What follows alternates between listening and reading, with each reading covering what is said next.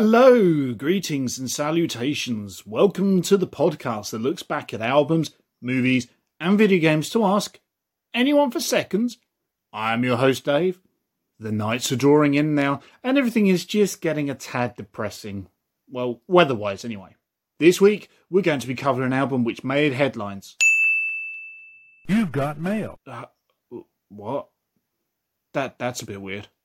Just received an email. Obviously on our anyoneforseconds@gmail.com email. Looks like it's from a fan of the show, and...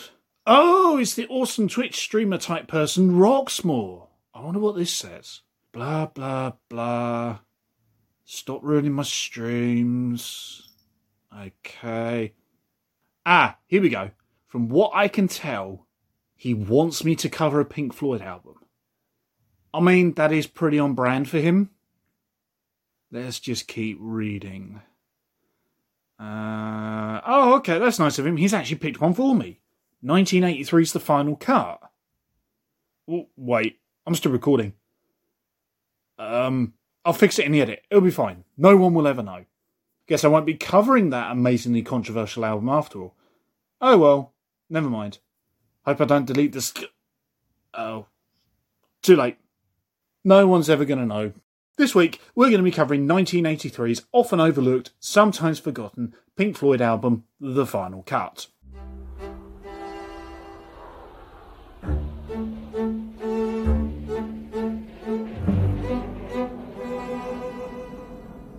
Brezhnev took Afghanistan and Begin took Beirut. Galtieri took the Union Jack. And Maggie, over lunch one day, took a cruiser with all hands, apparently to make him give it back. Why this one? Well, I think I'll let Mr. Fancy Pants Twitch streamer Roxmore himself explain this one to you. Over to you, sir. The Final Cut, White Isn't Pooh, by Joe Hartley, age 42 and a third.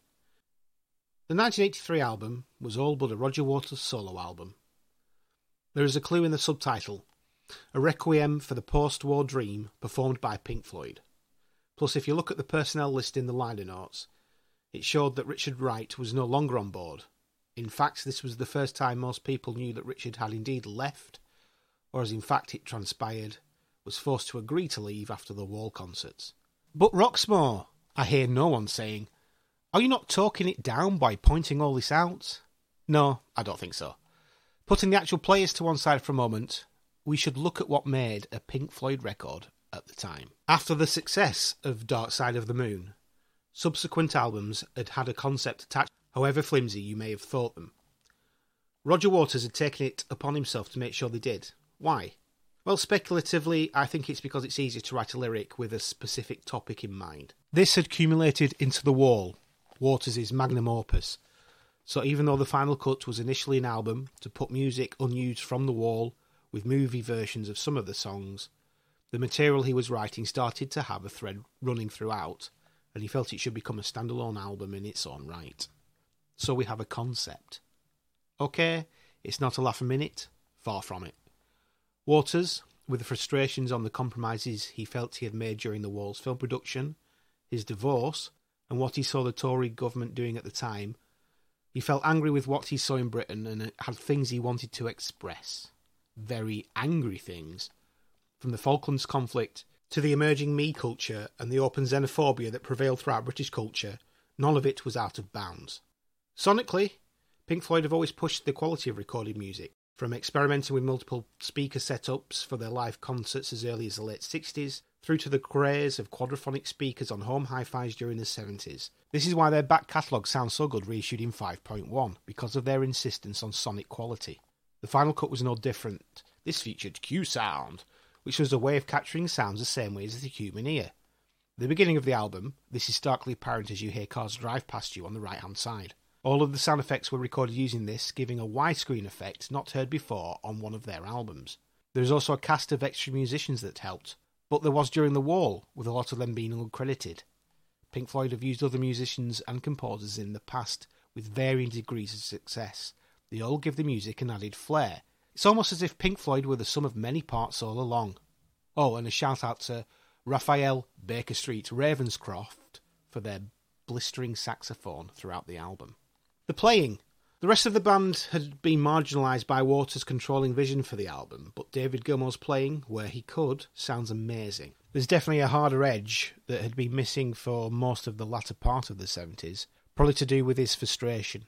The session players are all top quality players and the orchestrations were done by the sublime Michael Kamen.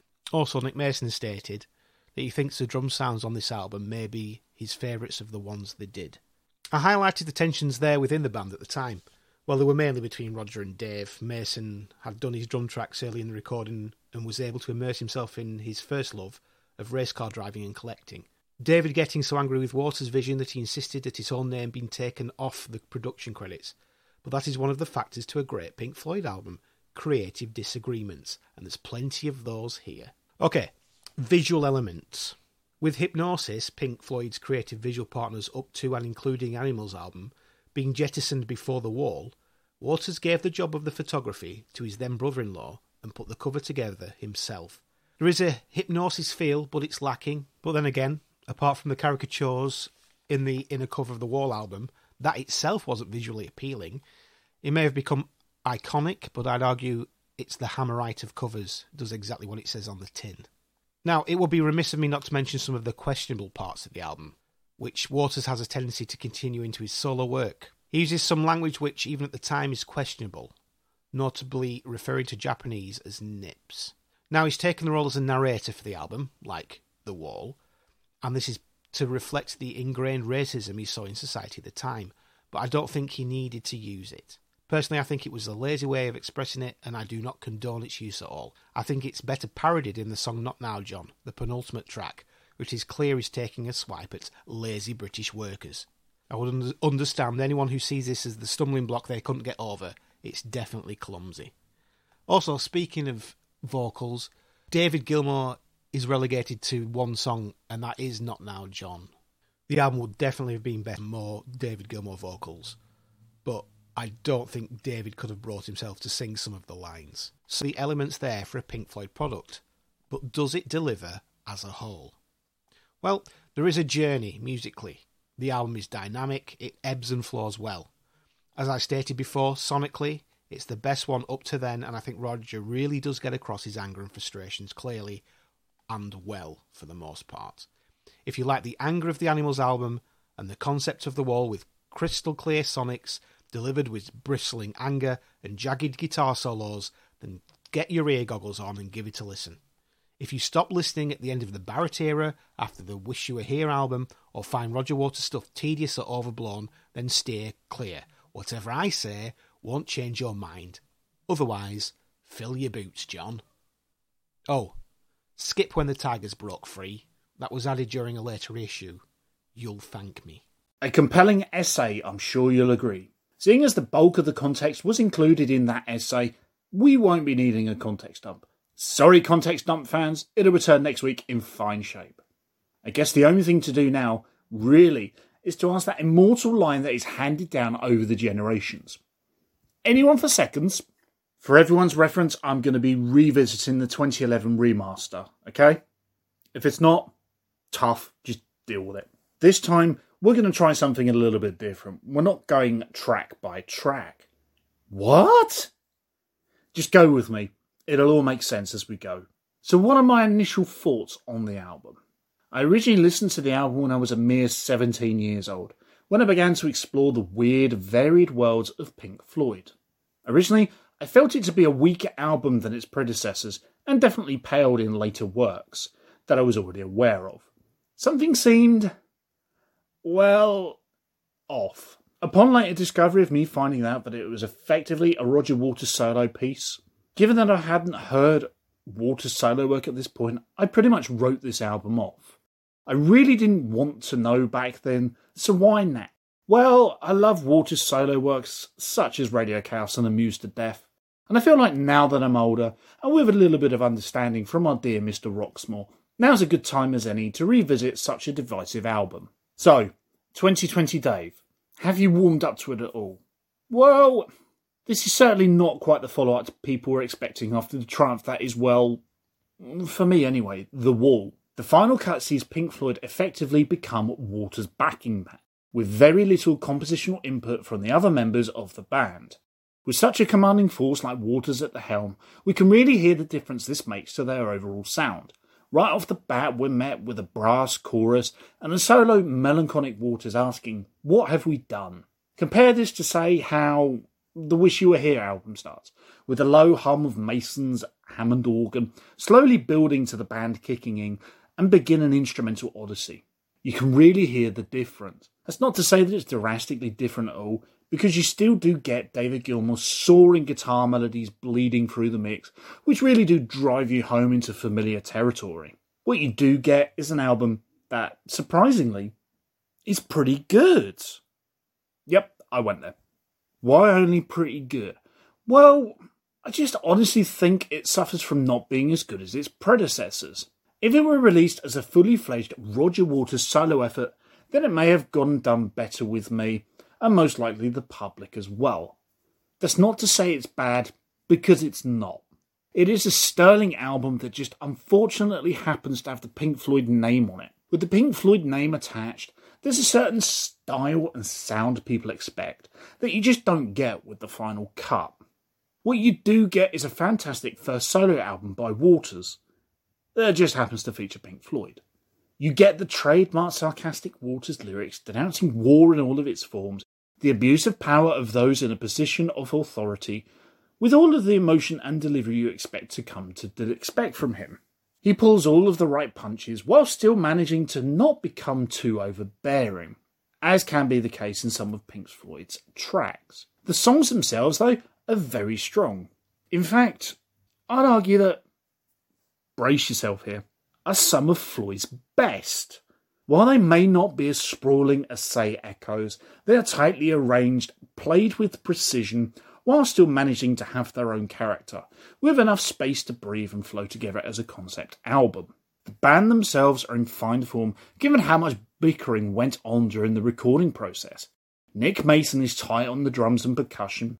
Rick Wright does a fantastic job on keys, given that he didn't really have to, seeing as he technically wasn't part of the band at this point. Gilmour, despite not loving some of the tracks and quoted as saying, if they weren't good enough for The Wall, why are they good enough now, still puts in a great performance on guitars, with the guitar solos being some of his strongest work in the Floyd back catalogue.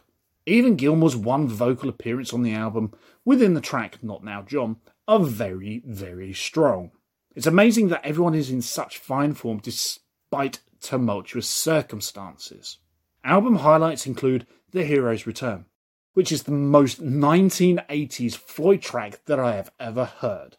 It's an aural soundscape that is just beautiful. It needs to be heard. Believe me, words can't do justice as just to how 80s that damn intro is. The Gunner's Dream is another standout track with an absolutely amazing saxophone solo that brings tears of joy. The most obvious standout track being, of course, Not Now John, which is eerily reminiscent of Young Lust from The Wall, with trademark storming riffs and Gilmour and Waters trading blows via vocals. It's not hard to hear why it was released as the album's only single.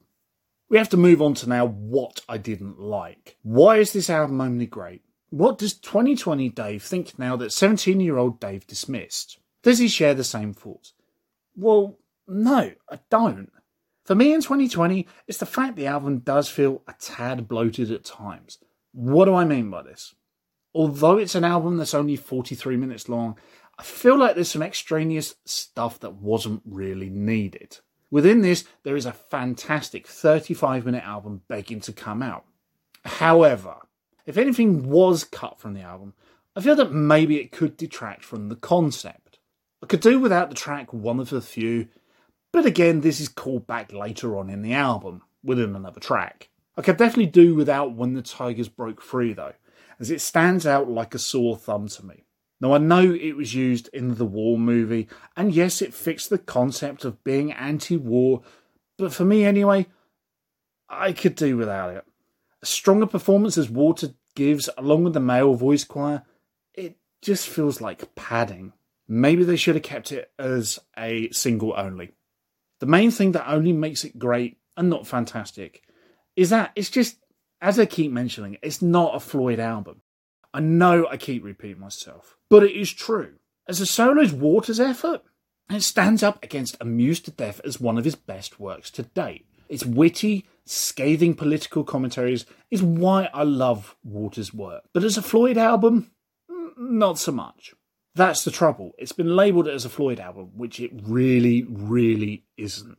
Much like Chinese Democracy is by the Axl Rose Band and not Guns N' Roses, the final cut is a Waters solo piece.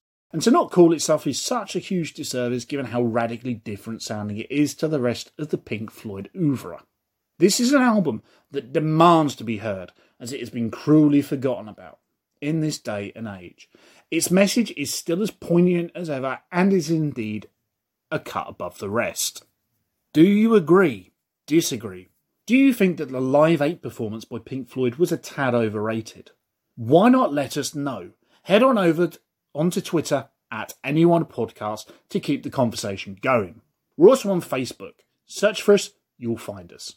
Longer considerations and rambles can be sent via email to anyoneforseconds@gmail.com. Don't forget to leave us a like, rating, review on your podcast platform of choice, as it helps us grow the podcast and reach a larger audience. Huge shout out to Joe, aka Roxmore, for taking part in and inspiring today's episode. Why not go give him a follow on Twitch, where he regularly streams all kinds of awesome stuff at twitch.tv/Roxmore.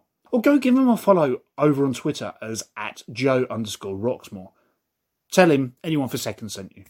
I think this time we'll leave you with a snippet from The Hero's Return. Check out this awesome 80s sound. Thanks again. Stay safe. You got this.